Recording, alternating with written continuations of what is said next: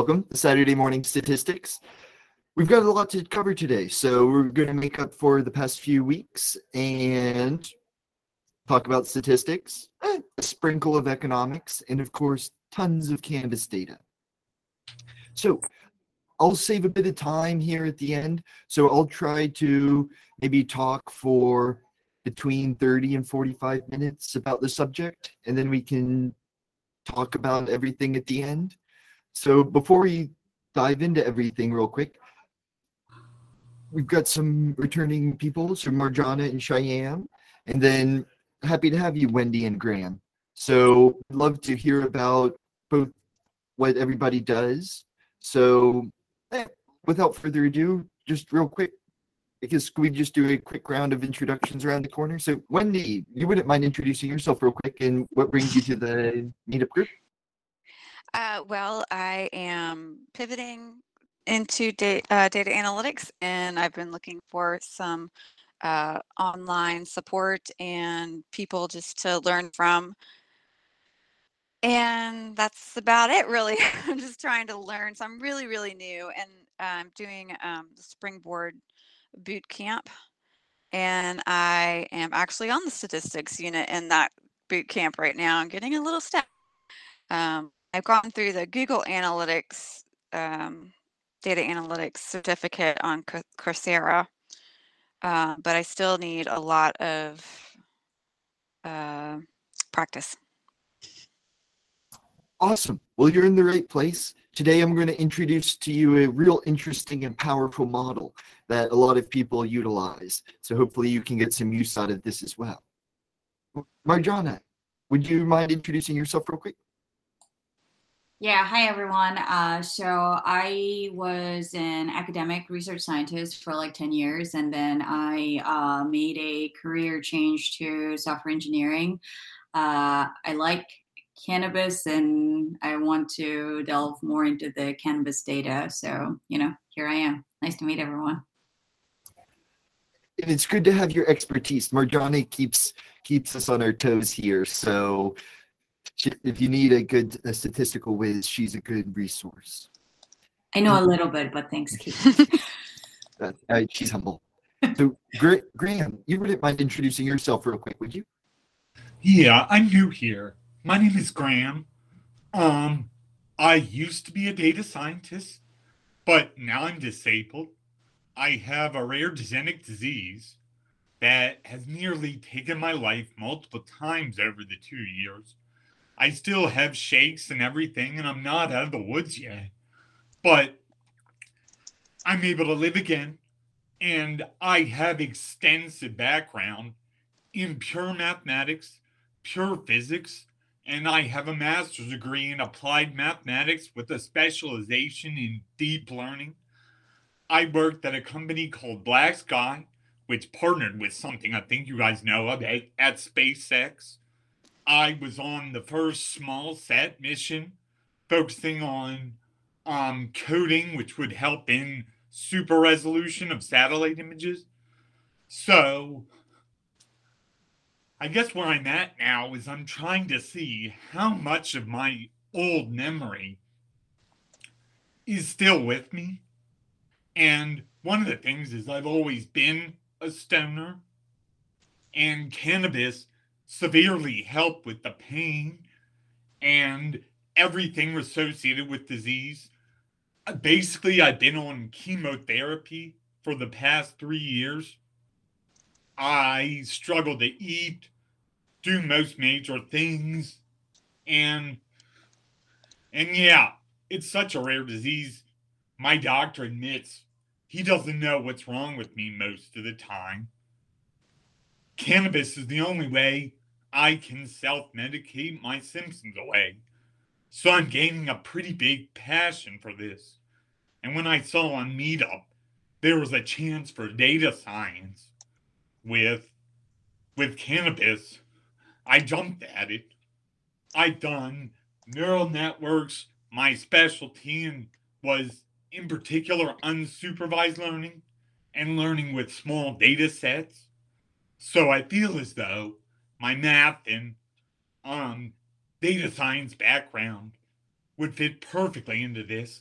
And also, I'm potentially looking to move to Boston this spring, and it's nice to have people in Boston that are like-minded with me, and I want to reach out.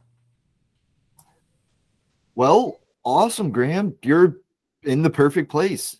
So Yes, love to have you contribute to the group along the way too, because it sounds like you've got quite the background. So you can keep us on our toes too.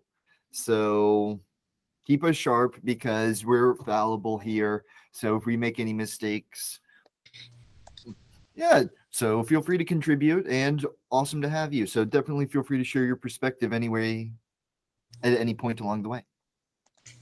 Thank you. Awesome. Well, I tend to ramble, but Oh, right. but I thought, okay, at least I'll have something to share with the group today. So I'll do a quick spiel here. So at any point along the way, feel free to chime up if anyone's got any questions or comments or you need to pause. And then I'll save time, maybe 15 minutes or so, 10 to 15 minutes at the end to just go ahead and talk about everything. So without further ado, I'll go ahead and share my screen and show you some of the work that I've been working on and some tools that I think are useful. Bit of a history lesson, so I'd like to incorporate many aspects into analysis, and I think history and knowing where some of the methods come from is important. So today we'll be talking about instrumental variables, and I identify with where these came from. So this is an interesting story here. So this economist, sort of a footnote in history, Philip Wright, he was preoccupied with taxes on oils. So vegetables and animal oils that were getting imported and exported into the US. So this was So he came up with the idea of instrumental variables almost 100 years ago now, 1928. And so he introduced the idea in the appendix of a work that he put together, the tariff on animal and vegetable oils. And so, as you can see, this is the data that they were working with back there. So, he had annual data of imports and exports. And, we always talk about measurement error. Well, can you imagine the measurement error that was present in 1924 and 1925? And so sometimes we can be frustrated with the data that we have, but just remember that the data that we have access to and the statistical tools that we have in our tool belt are just uncomparable to what people were working with 100 years ago. A lot of the analysis is the same. So here we're talking about supply and demand. So we'll be preoccupied with the cannabis market. And so Philip Wright was preoccupied with the market of vegetable and animal oils. So it's just the commodity of the day.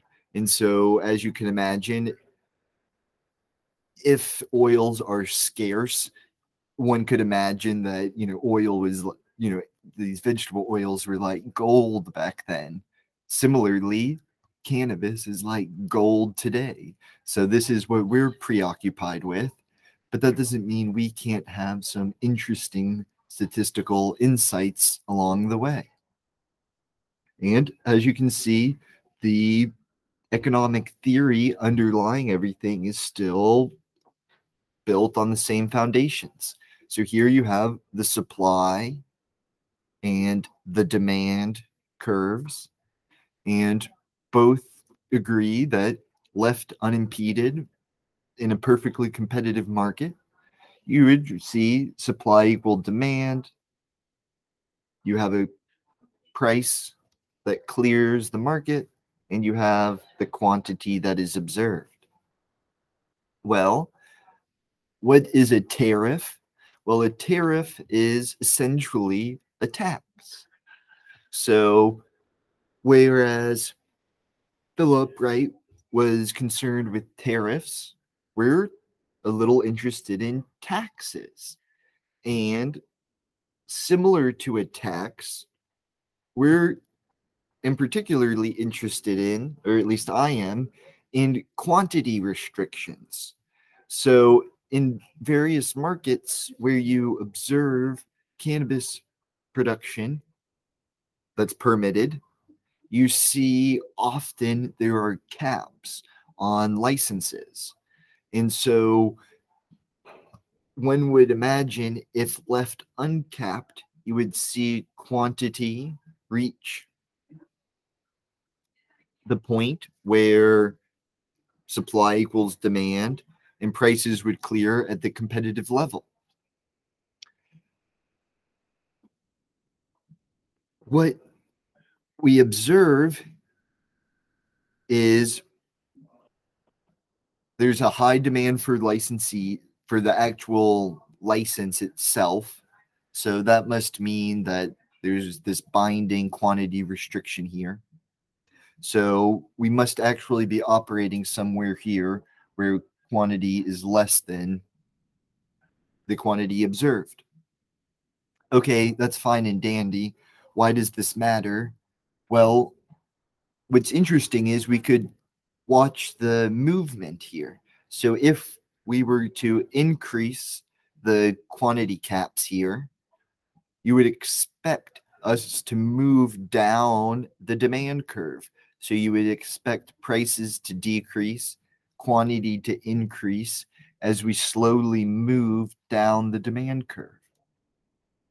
So we observe this. So both in Illinois and in Massachusetts, you see there being a quantity of retailers, and then the cap is slowly increased as more and more retailers are licensed into the market.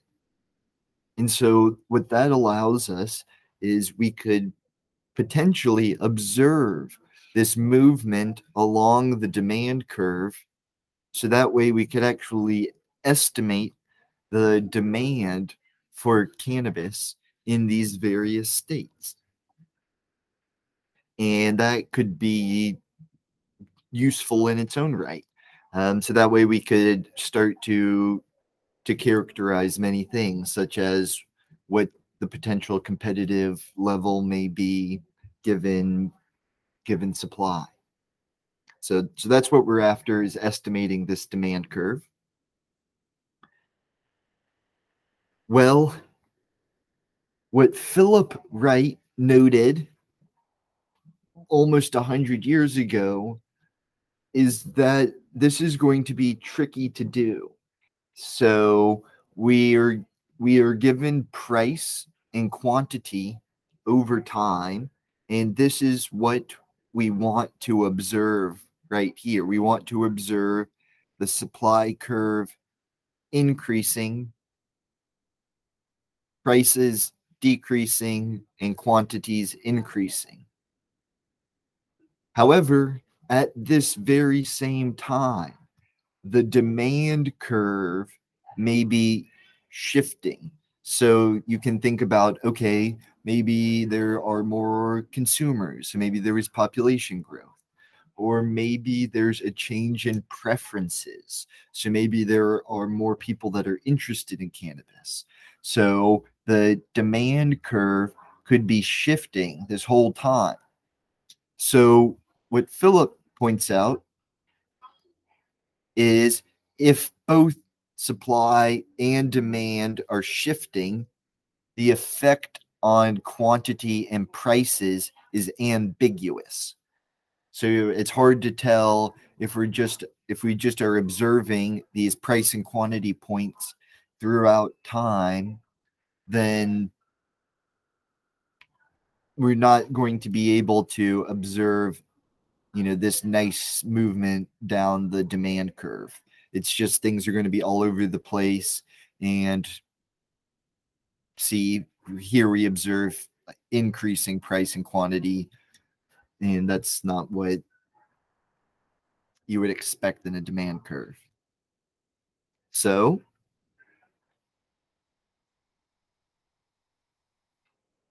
The way we can go about solving this problem is with instrumental variables.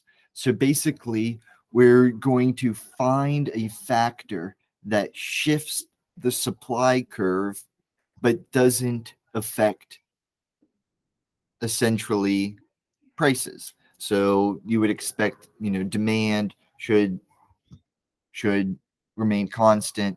However, we need something to shift the supply curve. And so we can think, and this is called your instrument. And so we can think of better instruments along the way, but I was just going to use just the total number of retailers in the market. So that would just be how many people are, allowed to participate. So the more people who are allowed to participate, you would expect that to affect quantity, and just the amount of people in the market alone wouldn't affect prices directly. That way it would have to affect prices through quantity. So that's probably a poor instrument and poor justification for the instrument, but we'll at least do a mental exercise. Because the important concept is the idea of instrumental variables, and I'll let you look up a bit more of the technical aspects, and I can maybe share some resources with you, because at least when I was studying economics, I knew someone who worked at as a reviewer where papers were published. And essentially, the very first thing they looked for in prospective papers is, what's the instrument? So that's the very first question the reviewer was asking is, what's the instrument? So if you're going to be talking about causal relationships, and so the demand curve, that would be the causal relationship, you're going to need to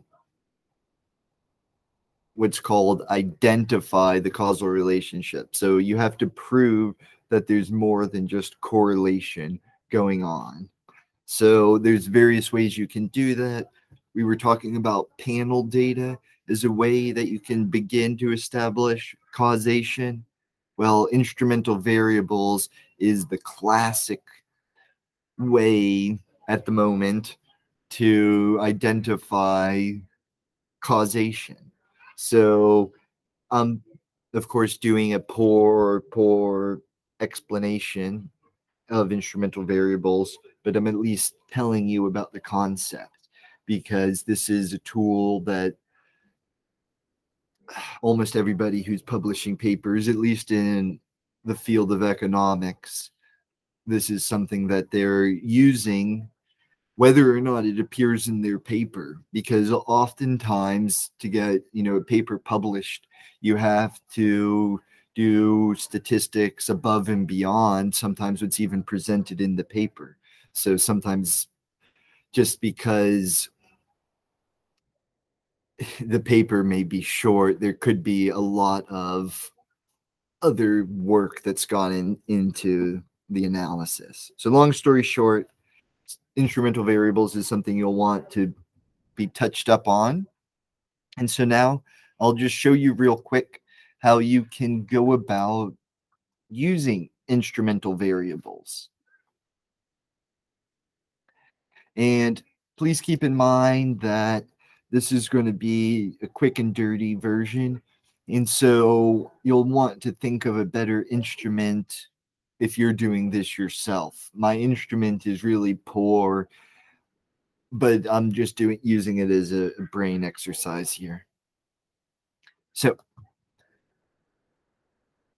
on Wednesday, I'll talk about how I went about scrounging this data. Essentially, we're reading it from the Illinois Department of Revenue here.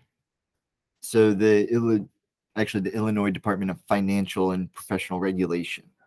So they put together a list of licenses. And then they also put together a list of sales data. So we'll use a nifty tool, PDF Plumber, which elegantly parses this data for us. So that way we can get a nice automated workflow here. So just to walk through the code real quick, and I'll share this with you afterwards. So that way you can play around with the code yourself. Essentially, what we're doing is we're downloading the PDF. It'll actually be, we'll download the PDF there. Next, we'll read the PDF in with PDF Plumber. And then the way PDF Plumber works is we basically parse all of the data into an array. So we can read in this array of licensees here.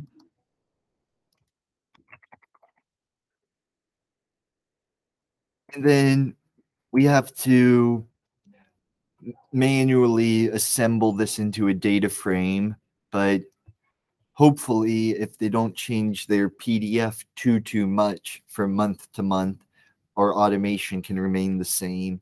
And so as you can see, automation is more of an art than a science, but we can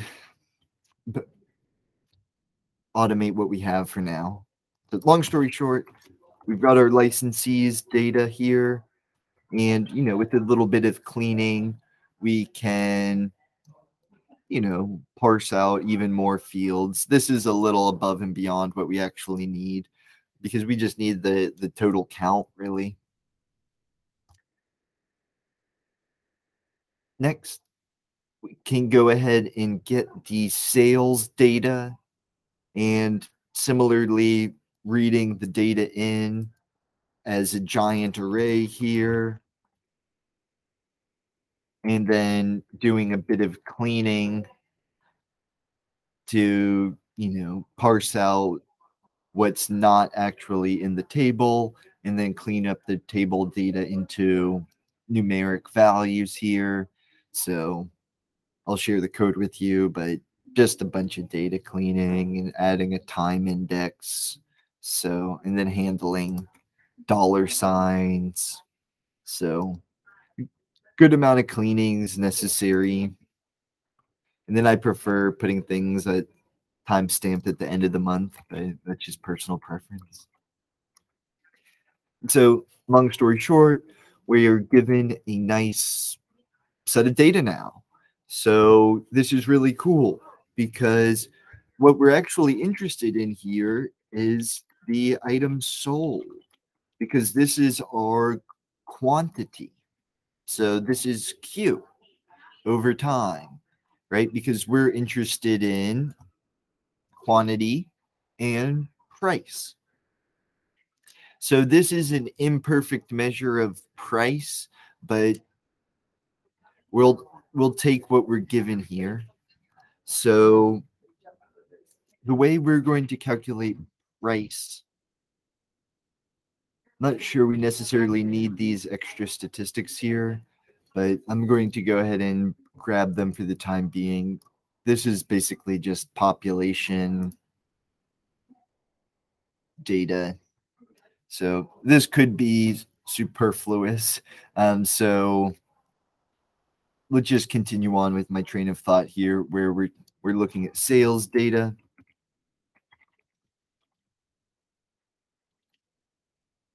So we're looking at sales, quantity, and now we need price. And so for an imperfect measure of price, I'm going to use average sales per item. So this would basically be the average price per item. So not perfect, but better than nothing. And it's at least works for our mental exercise here. In Massachusetts, we actually have prices, so we can repeat our demand study in Massachusetts using the actual recorded prices. Here you see the average price per item fluctuating between $40 and $50 per item. So you can think of that almost as, a consumer's basket. Well, actually, not necessarily. I retract that last statement. Got a little ahead of the skis there. So anyways, this is the average price per item. And so let's say you were going to just do a scatter plot of these two, right? So where X is our quantity, and then Y is the price.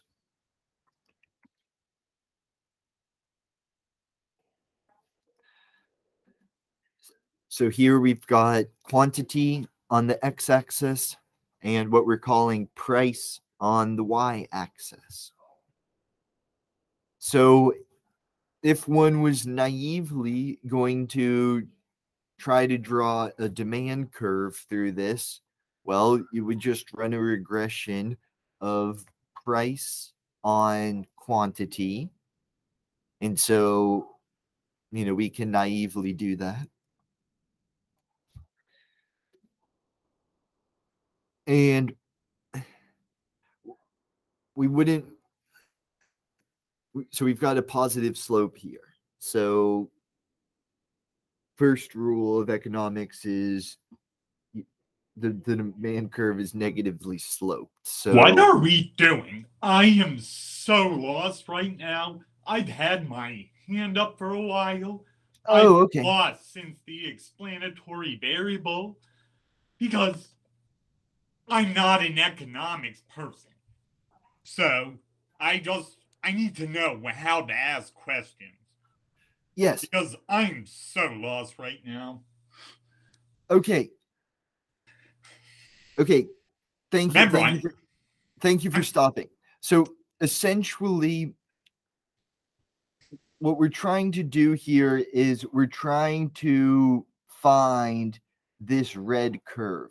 So we're just looking at the market for cannabis. So cannabis, it has a certain price, and then there's a certain amount that's sold. Mm-hmm. Okay, so we know the amount that's sold here.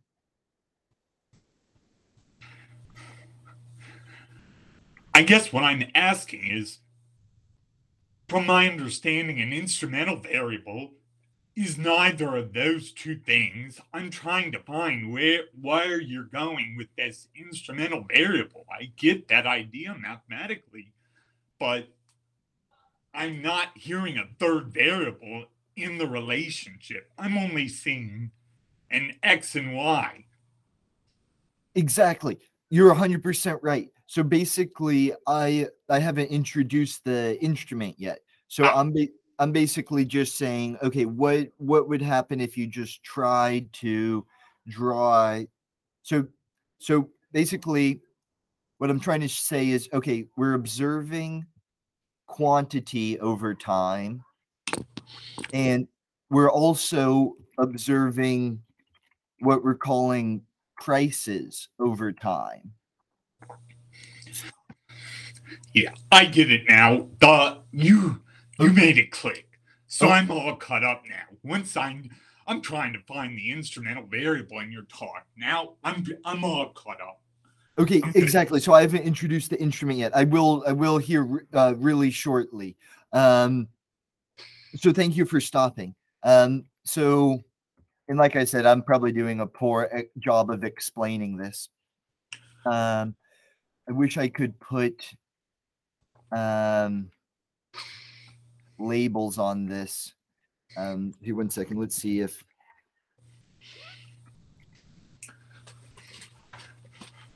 One second. I'm writing stuff down as well as you do it, so Okay. So I can deal with the labels. I have a big enough monitor as well where I can see what the code is as well when you're typing in. Okay, awesome. So, okay, so just bear with me. So prices on the y-axis and quantities on the x-axis. And so we're just observing these price quantity pairs over time. And so if we were just naively going to say, okay, this is a demand curve or this is a supply curve, well, what we're saying is this could be happening. So not only, so basically we're just observing these, random points over time. So we may observe this point, then we may observe this point, and then we may observe this point. And so the idea is supply and demand are shifting over time. So we can't really just draw this nice line here.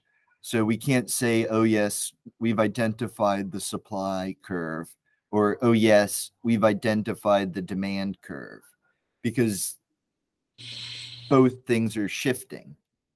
So long story short, if you were going to just run a regression through these naively, you would say, okay, maybe this is movement along the supply curve. So you'd say, oh, it looks like prices are slowly increasing. Maybe we're moving up the supply curve. But that's not really what's happening, because both the supply and the demand curve are shifting over time. So basically, I need an instrument here. So the instrument would shift the supply curve, but not the demand curve.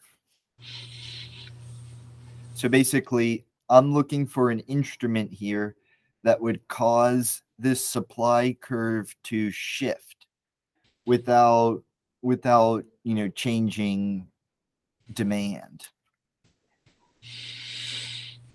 And basically what I'm saying is I think I really wanted to use change in retailers, but as I'll show you, the change in retailers isn't a valid instrument. But so this instrument, total retailers, has its own slew of problems here. So I'm just going to almost do this as a mental exercise, noting that this is a really, really bad choice in an instrument. But basically, we need a variable here that's correlated with items sold, but it's not correlated with price. We have just total retailers over time. So starting at 40, going to 110, and unfortunately remaining constant for a handful of months. And so basically what I'm conjecturing is if total retailers increases, quantity increases, total retailers doesn't have an effect on price directly. So the way you would test this is you'd run a regression here of total retailers on quantity. And as I noticed, this is a really poor variable here because you're going to have what's called spurious causation. So both they both have the same trend here. So if you plot these two, they both have a positive trend here. So you'd really have to get rid of the trend to use this as a good explanatory variable. And unfortunately, I've tried to do that with change in retailers, So just looking at the change of retailers over time, but this one is not correlated with quantity. So it's not a valid instrument. Total retailers is, from my understanding, it appears to be a valid instrument, but like I said, I've got some grave concerns.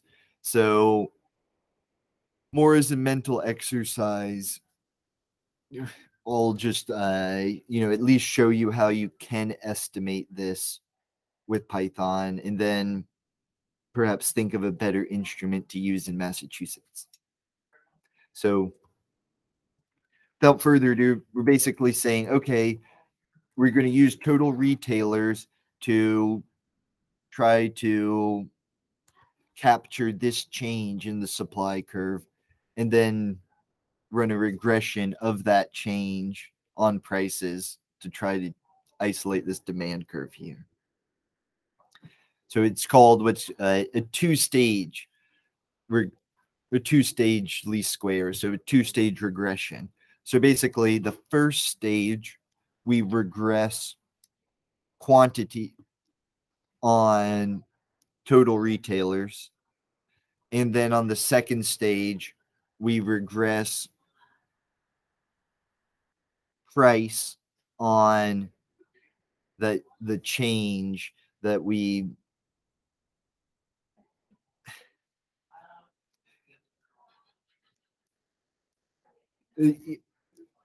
essentially the change that's coming from total retailers on quantity. So we're only looking at we're only basically looking at part of the change in quantity, if that makes sense. And I'm probably not explaining it very well. So without further ado, we can go ahead and estimate the model here. So I'm using this model here, linear models, because I was having a little trouble fitting the stats models. So I'll try again with the stats models and make sure they're the same. So you may have to pip install linear models. However, it appears to fit the regression. So long story short here, ordinary least squares, we're just running the regression of price on quantity and total retailers, and we would expect total retailers to be insignificant. And then in the second, the IV regression, we're basically regressing price on Q hat. And Q hat is a regression on total retailers. So we're basically just looking at the change in quantity coming from our instrument, total retailers. So we can fit these models here. We still have a positive parameter on quantity. So like I said, we've still got problems here, because if we're identifying the demand curve, then we need a negative coefficient on quantity. So I don't think we've identified the demand curve here. And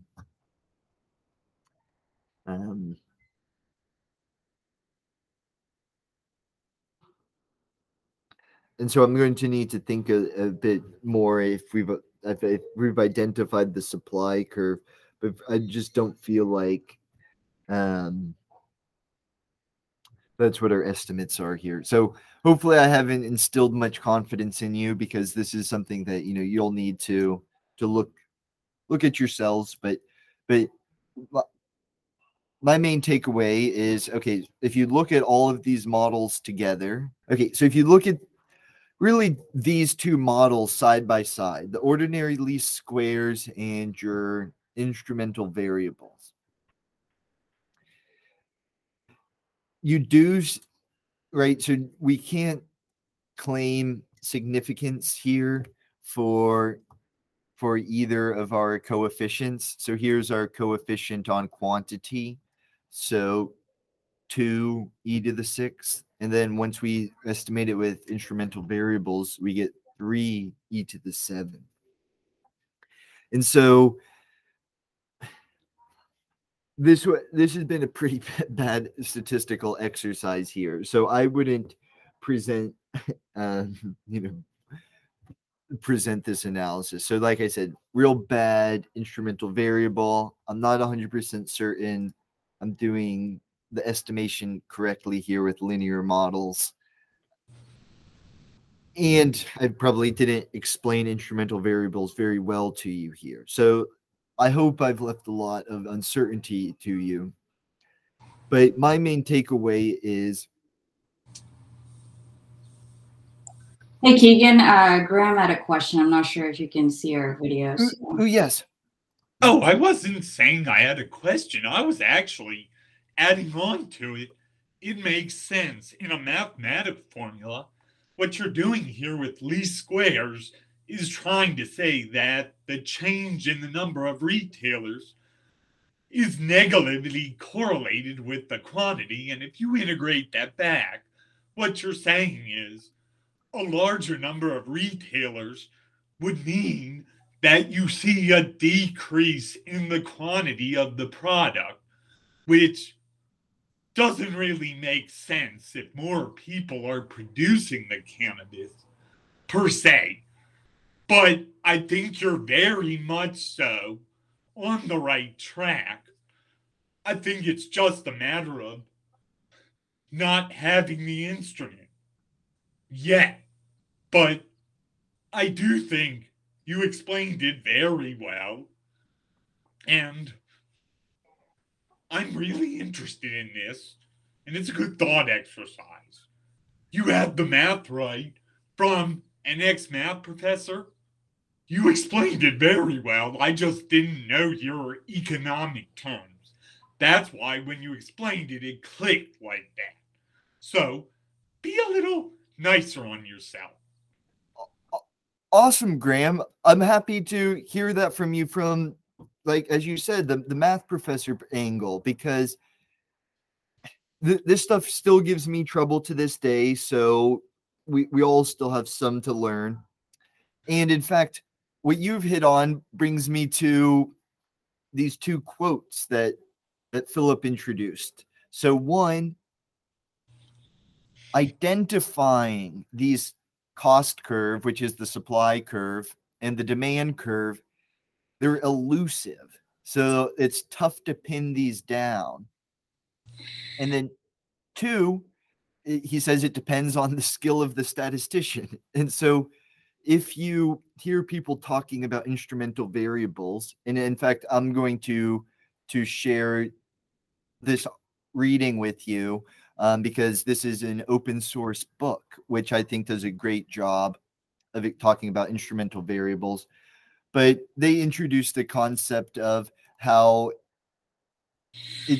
it's tough for people to even come up with good instruments. So I'll let you read through this on your own, but that's sort of where, the art meets the science, is being able to tell a good story for your instrument. And so, as Graham pointed out, we're more going through today as a statistical exercise versus actually trying to draw any conclusions. But what I would just like to share with you is what I've observed empirically is there's often a big difference between the estimates from an ordinary least squares regression and your instrumental variable two-stage least squares. There's not always. Sometimes they estimate, similar coefficients here.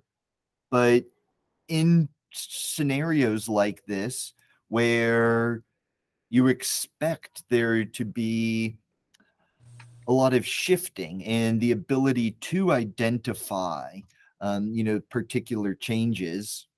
So, for example, supply and demand, classic scenario where you need an instrument, then you would expect that there to be this big variance here.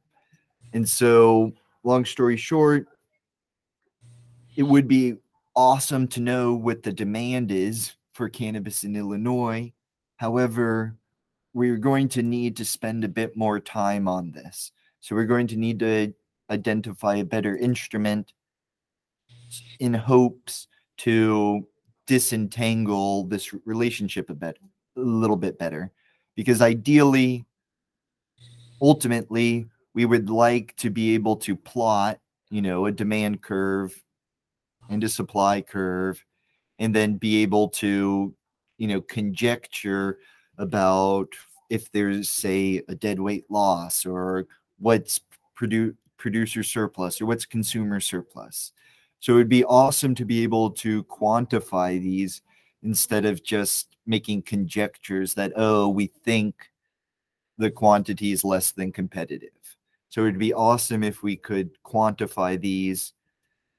And so we're going down that rabbit hole. So I'll share this work with you just to keep in mind.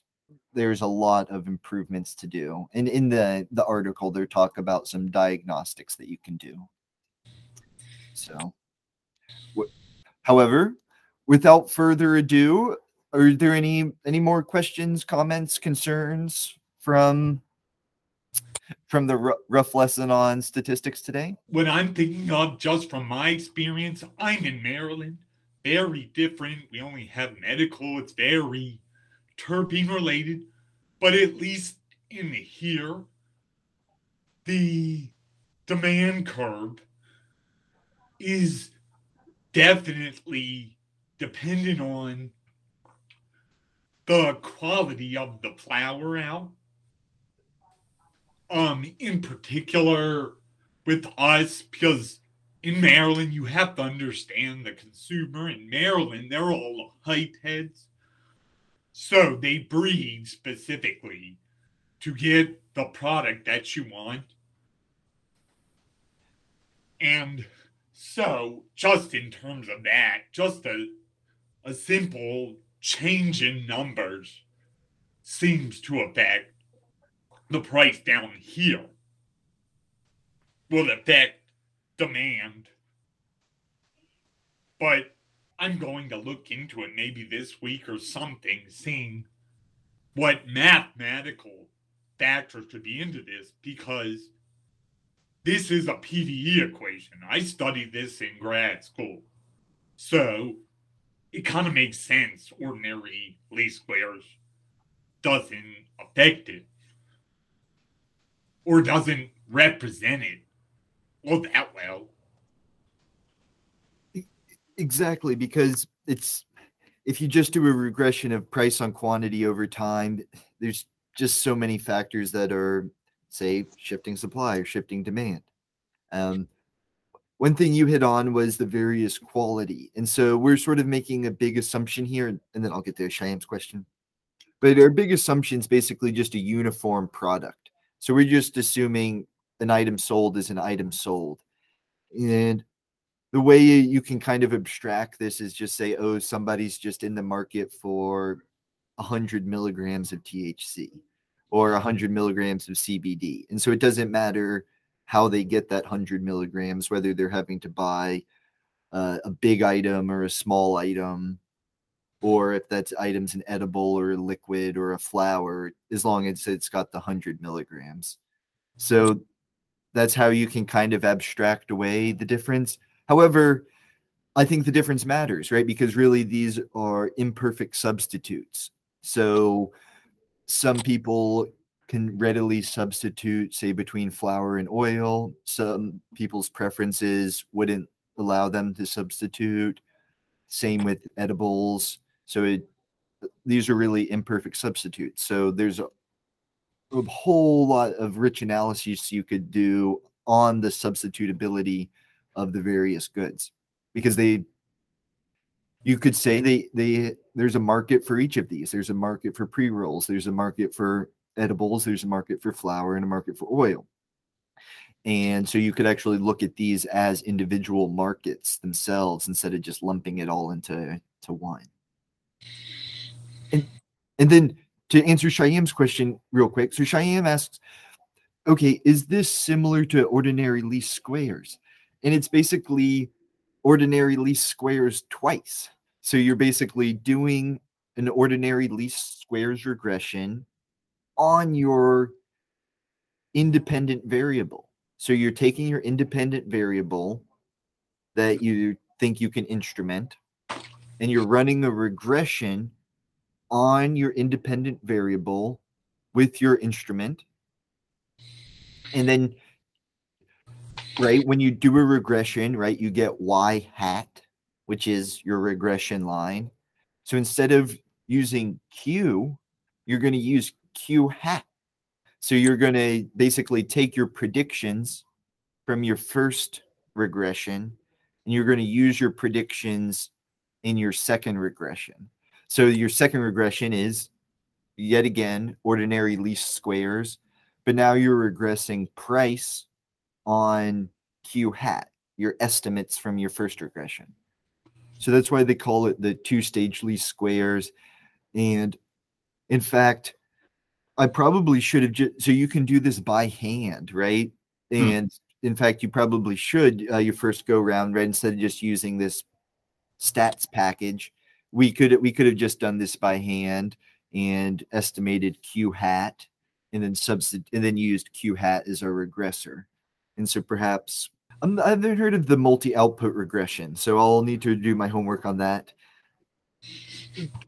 But two-stage least squares, it sounds complex at first, and it may sound intimidating, but really it's just ordinary least squares at the heart of it. So it's a tool that you can all get into your tool belt, and you'll be doing statistics with the best of them. Because as I said, when you're a lot of times, like say you're writing if you're writing a paper in the field of economics, I don't know about these days, but at least a few years ago, they wanted you to have an instrument. So if all of you are comfortable thinking of and doing analysis with instruments, then you're up to par with the best of them out there. And even a step above a lot of people out there. So, as I said, this is still something that I need to hone up on, but I would encourage you all to start researching instrumental variables, because one, it can disentangle some good relationships in your data. Two, it can build confidence with people you're presenting your data to, if they're a statistician or an economist or they know their stuff. And then three, you can learn a lot from this. So I think those are three good reasons to look up instrumental variables, because I can't imagine that I did a good enough job. But long story. I'd like to say that you did a great job of like just introducing it, because I even like in my career as a research scientist, I never used an instrumental variable actually. Yeah, this is great, and I'm gonna read up on it and try to understand it further. I had a question about, like, we've been talking about supply and demand, and with the data that we have, would sales be representative of demand here, or? Well, if you check out I'll put the link to it. Philip talks about this in his paper. So it really is best to measure quantity as actually like the actual quantity sold. I'll show you. I did it in Massachusetts with sales as a proxy for quantity. Okay. So that's more of a philosophical economics argument, I think. Because for like in just like the biomedical science, like for something, wanting a medicine or something, you can do like surveys, right? It's not just sales, but like getting that information as to who's buying it, how many times did they buy it. I don't know if with cannabis we can do that kind of surveys because people don't like to share the information that they are buying recreationally. So yeah, I don't know if I'm really explaining my question properly, but I'm just trying to understand what other ways can we represent demand. But I'll read the paper that you suggested. So Exactly. And so it's basically, I think it's really, the nitpicky economists, right? Because it's basically like, oh, if you've got, price on the y-axis, don't be like mixing price times quantity on the x-axis. You really want quantity alone down there. So I'm going to actually do some homework before I just spout off something. So I'm going to actually maybe need to do some homework to answer your question better. But the first point you raised, it could just be the field of economics. So it could just be, for whatever reason, economists have gotten laser focused in on these instrumental variables. But in my, in the field of economics, it's people look for them a lot. So I'm not saying every paper has them, because there are other ways that you can identify causal relationships. So, for example, the panel data. However, it's a tool that economists use a lot, and so perhaps in other fields they could utilize them as well. There's still a whole lot more to cover. I think I'm going to go ahead and end it there just to be respectful of everyone's time. So I have a bad habit of running long, but who knows? You all are busy people, so you probably have a lot to do today. So I'll let you get on with things. And then, as I said, there's still a lot more to cover about. So Marjana, I'm going to research your question and see, okay, if you're doing supply and demand studies, how exactly can you measure the demand? Can you use total sales? So this is something that I want to be able to firmly give you a better answer on. And then for the rest of the group, I'll try to iron out instrumental variables and we can think about what to talk about next Saturday. Even if we just continue talking about instrumental variables and maybe think of a new example to apply them to and do it even better and more elegantly. So thank you all for attending.